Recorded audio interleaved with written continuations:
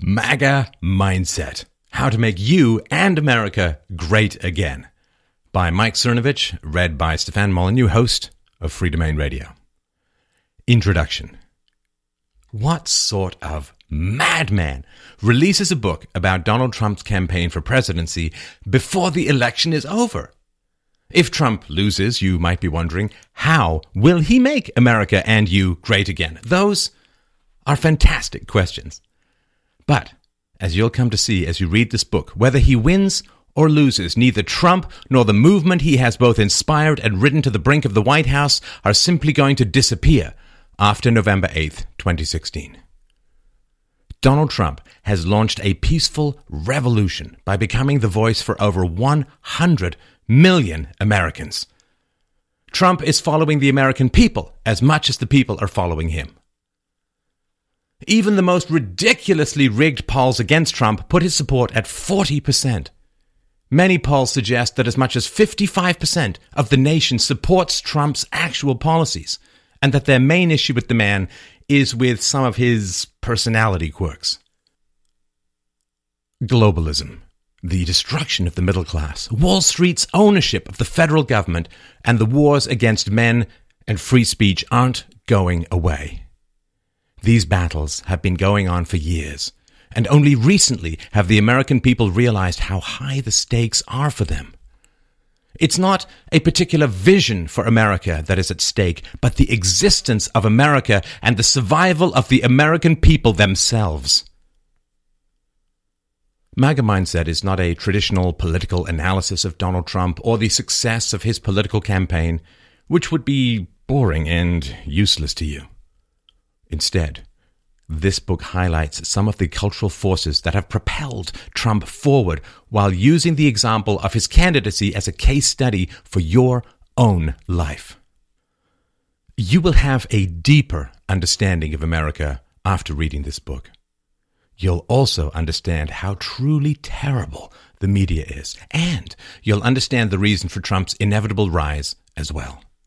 And you'll understand why I was able to successfully predict Donald Trump would be the Republican nominee back when all the professional political pundits considered his campaign to be little more than a punchline for a joke.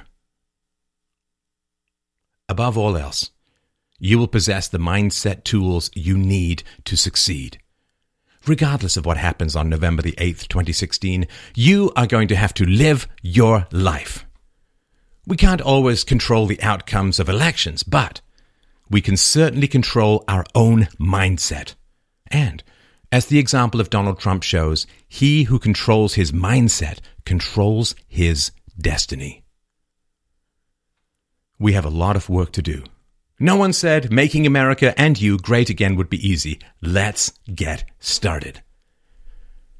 Mike Cernovich, Mission Viejo, California. Part 1. Culture. This book will not solve the great historical debate over whether history makes great men or great men make history. It will, however, demonstrate that Donald Trump did not rise to the Republican nomination for president through nothing more than his public speaking skills, his charisma, and the force of his will. His rise was also a consequence of the media's stranglehold on culture that has rendered the discussion of many important issues taboo. Only Donald Trump dared to hit the huge elephants in the room head on, while every other candidate in both major parties either ignored or evaded them. There are 4 engines driving the Trump train forward. First, Trump is a nationalist, so he puts America and American citizens first. Every other candidate in all 4 parties, Republican, Democrat, Libertarian, and Green, is a globalist who does not care about the United States and is unwilling to give any priority to American workers over their foreign competitors. No less than the Democrats, the GOP is characterized by a desire to change the essential nature of the United States through unlimited immigration. While many Republicans in Congress may disagree with that assessment, their failure to take any non-defensive actions has already spoken much louder than their words. While they have defeated amnesty attempts by both the Bush and Obama administrations, they have taken no steps whatsoever toward restoring America's traditional demographic balance. Second, Trump has rejected the concept of white guilt. In the US and throughout the West as a whole, whites are singled out as the evildoers of society. We've even seen social justice warriors claim that only whites are even capable of being racist because racism is prejudice plus power. That appears to be the only mathematical equations they're capable of constructing. They are certainly unaware of the historical one that states diversity plus proximity equals war. This societal disdain toward whites exists despite the fact that most cultures throughout history have committed atrocities far more intrinsically evil than anything whites have done. Moreover, whites were the first race to ban slavery, a practice that exists to this day in Africa, India, Pakistan, Saudi Arabia, and indeed most of the Middle East. 46 million people are enslaved today, which is more people than the entire American population, black and white, when slavery was abolished in the United States. Third, Trump is unapologetically masculine. For a society to function properly, there must be a proper balancing of feminine and masculine energy. Masculinity and femininity are complements, not substitutes. Women and men are neither superior nor inferior to each other. We are co-equals who have different strengths and weaknesses.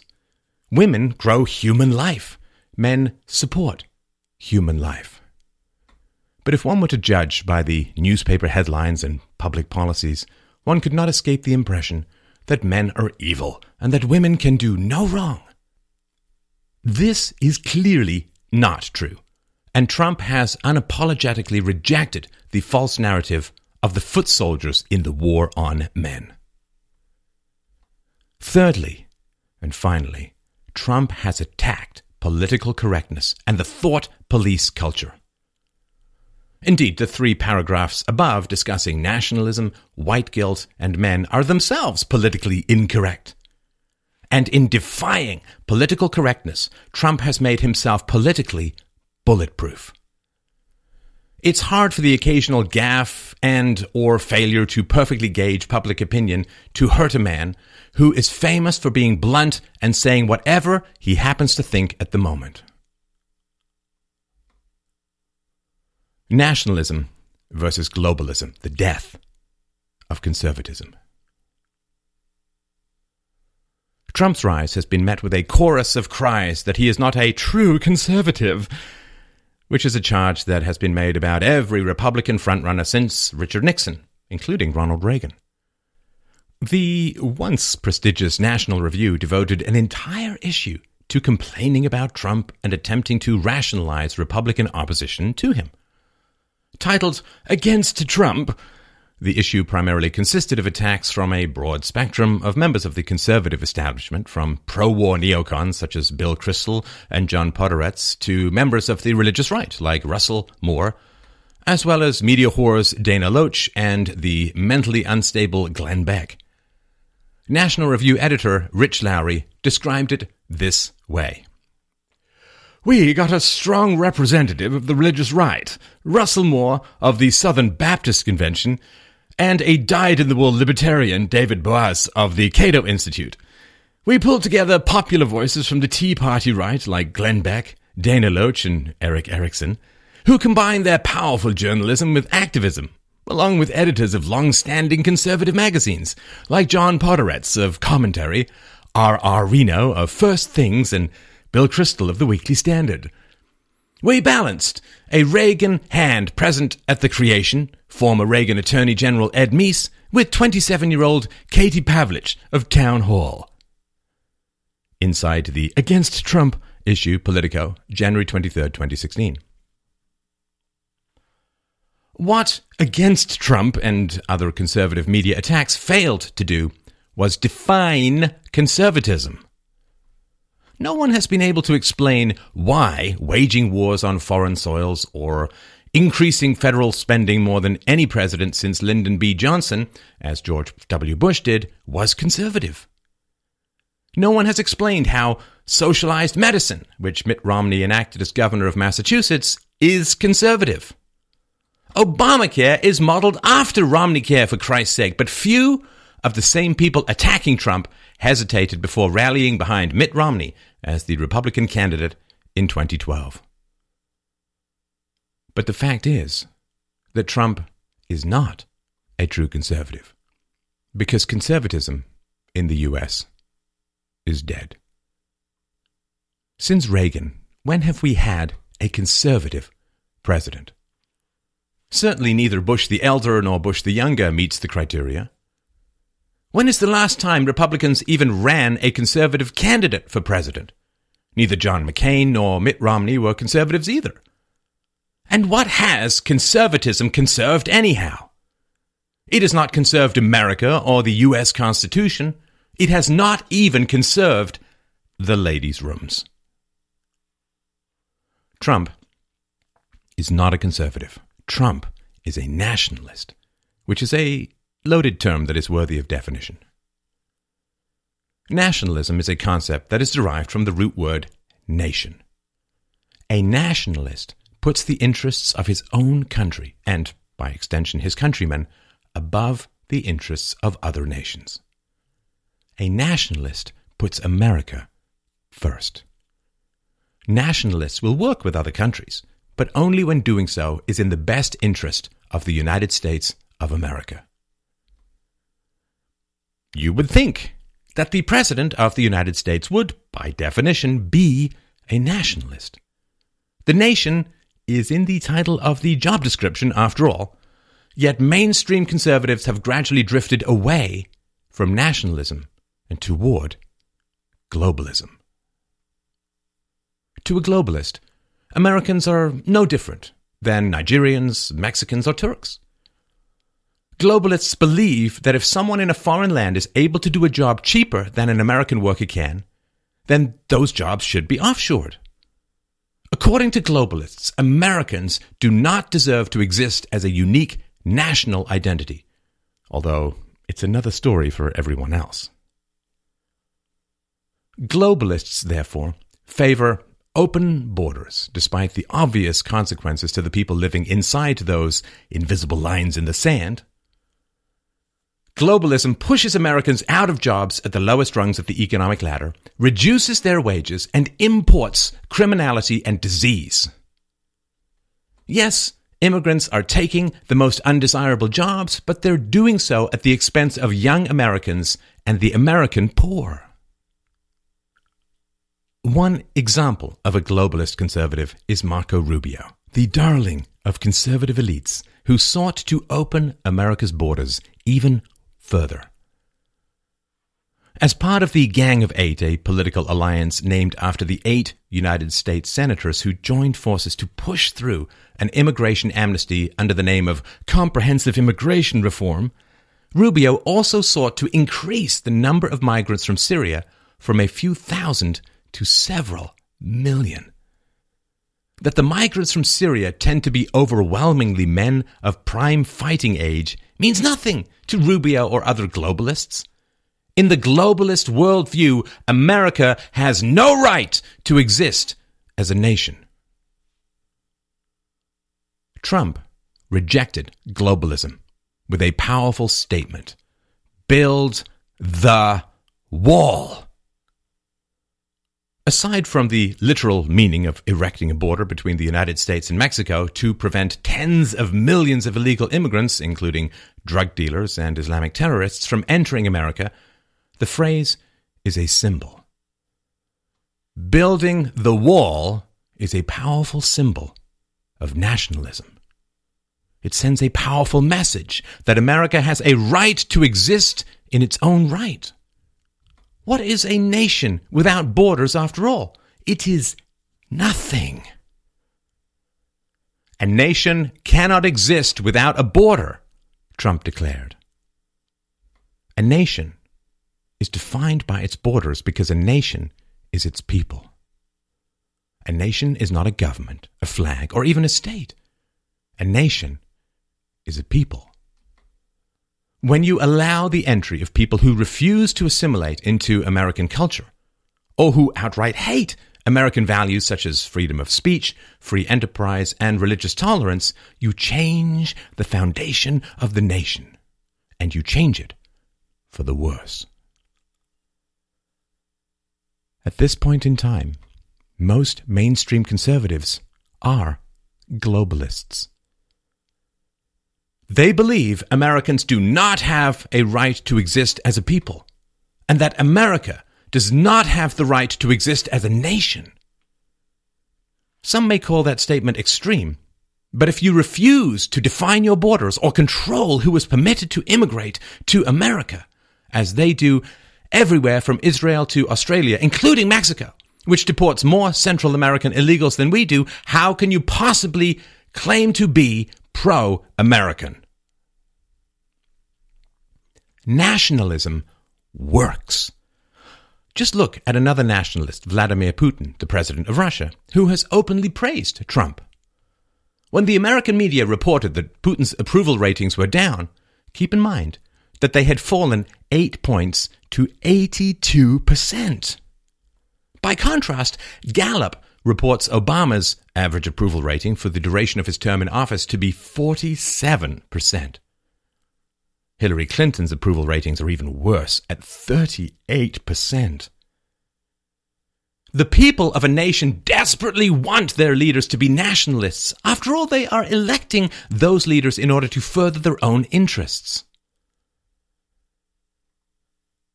Populism and the free trade lie. Nationalism is the belief that nations like Israel and the USA have a right to self-determination. And populism is the view that a nation's domestic and foreign policy should benefit all Americans rather than a tiny sliver of special interest donors and megacorporations. Mainstream conservatism rejects populism on the grounds that billionaire donors matter more than ordinary, hardworking Americans do. Conservatives preach that America, as part of a global economy, must support free trade. Free trade is why mainstream conservatives support the offshoring of American jobs, as well as treaties like NAFTA, the North American Free Trade Agreement, and more recently, the Trans-Pacific Partnership, TPP. Yet what they sell as free trade is free trade in name only. So-called free trade agreements consist of hundreds of pages spelling out highly specific rules and regulations that will govern over each nation's trade. That's a negotiated form of corporatism, not free trade. Real wages for American workers haven't risen over the past 4 decades. Real wages for American workers have barely budged since the early 1970s. With compensation increasingly coming in the form of fringe benefits due to rising healthcare costs. Take the North American Free Trade Agreement, NAFTA, as an example. 5 million manufacturing jobs have been lost since NAFTA was enacted.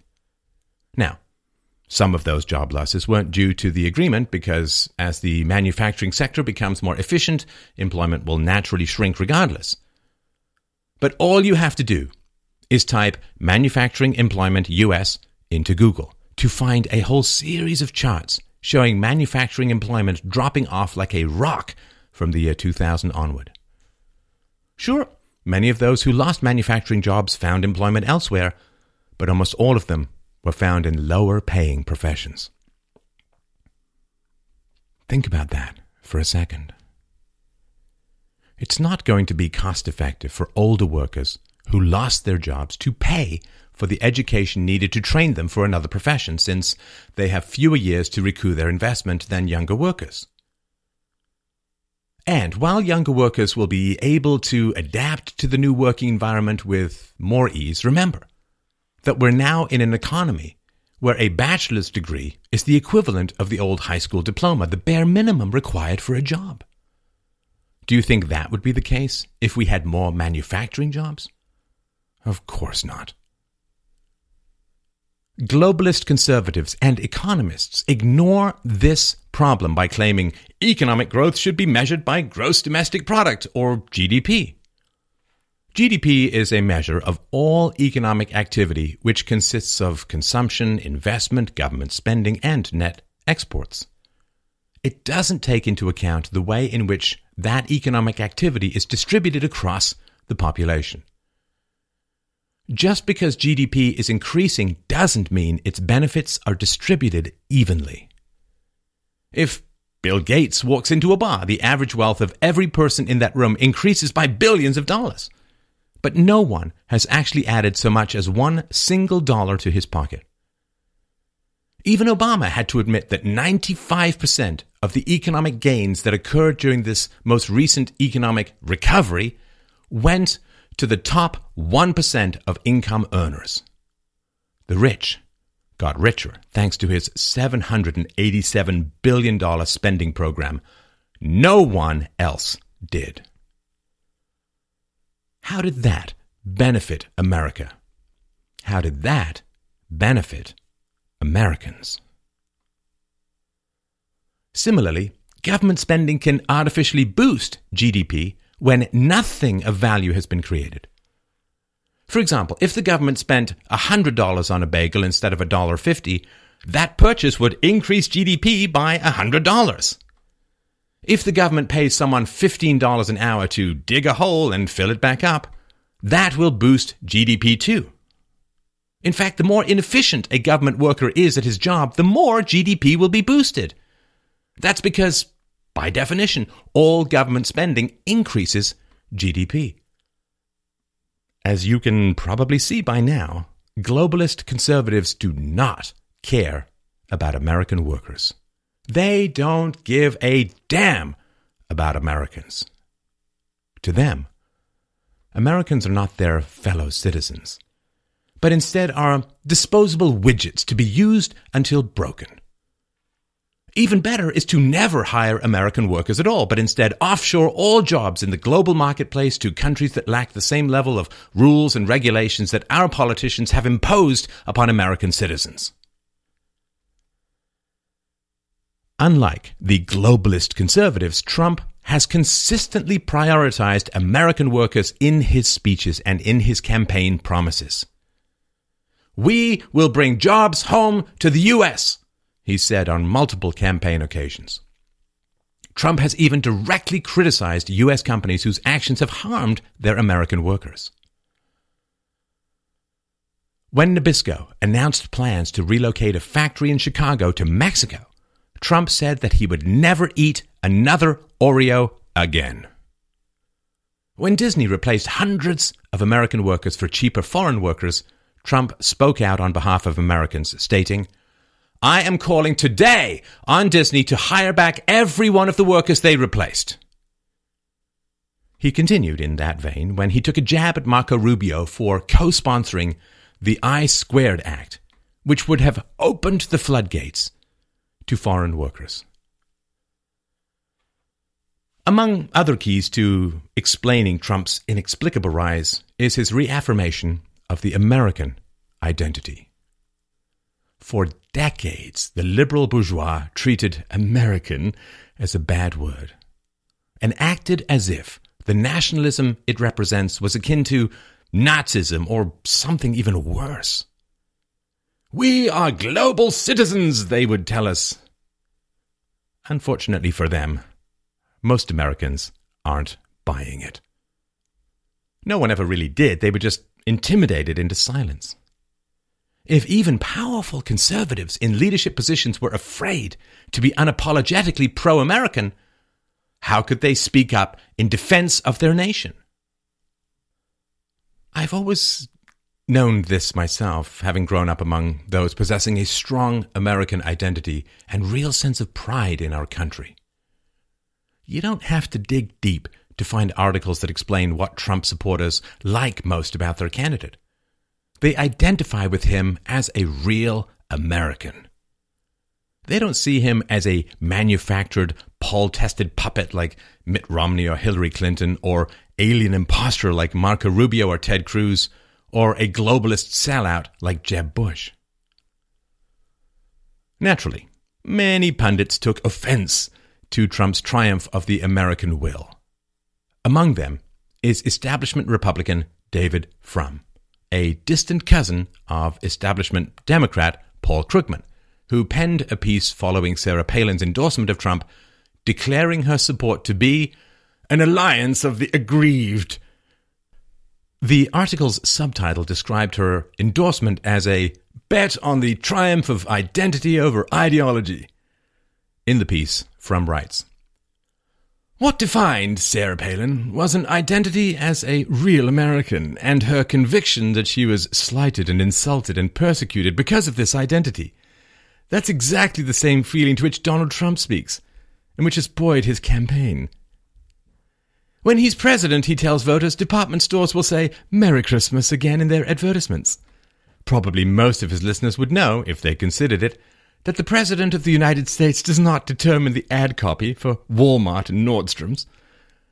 They still appreciate the thought he's one of us and he's standing up for us against all of them at a time when we feel weak and poor and beleaguered, and they seem more numerous, more dangerous, and more aggressive." In fact, as Republicans in office continue to remind us that they're conservative in name only, part of Trump's appeal comes from the fact that he isn't simply preaching the same old brand of republicanism we're used to hearing. Ann Coulter put it more eloquently than I ever could when she wrote, "Looking at what the party has become, I certainly hope he's not a real Republican. I know he's a real American. Those used to be the same thing." And that's your preview, people. Thank you so much for listening and watching to this excerpt, this introduction to MAGA Mindset by Mike Cernovich, read by Stefan Molyneux, host of Free Domain Radio. To order this book, please go to fdrurl.com/MAGA, M-A-G-A. That's fdrurl.com/MAGA. The links are all below. Thank you so much for watching and listening.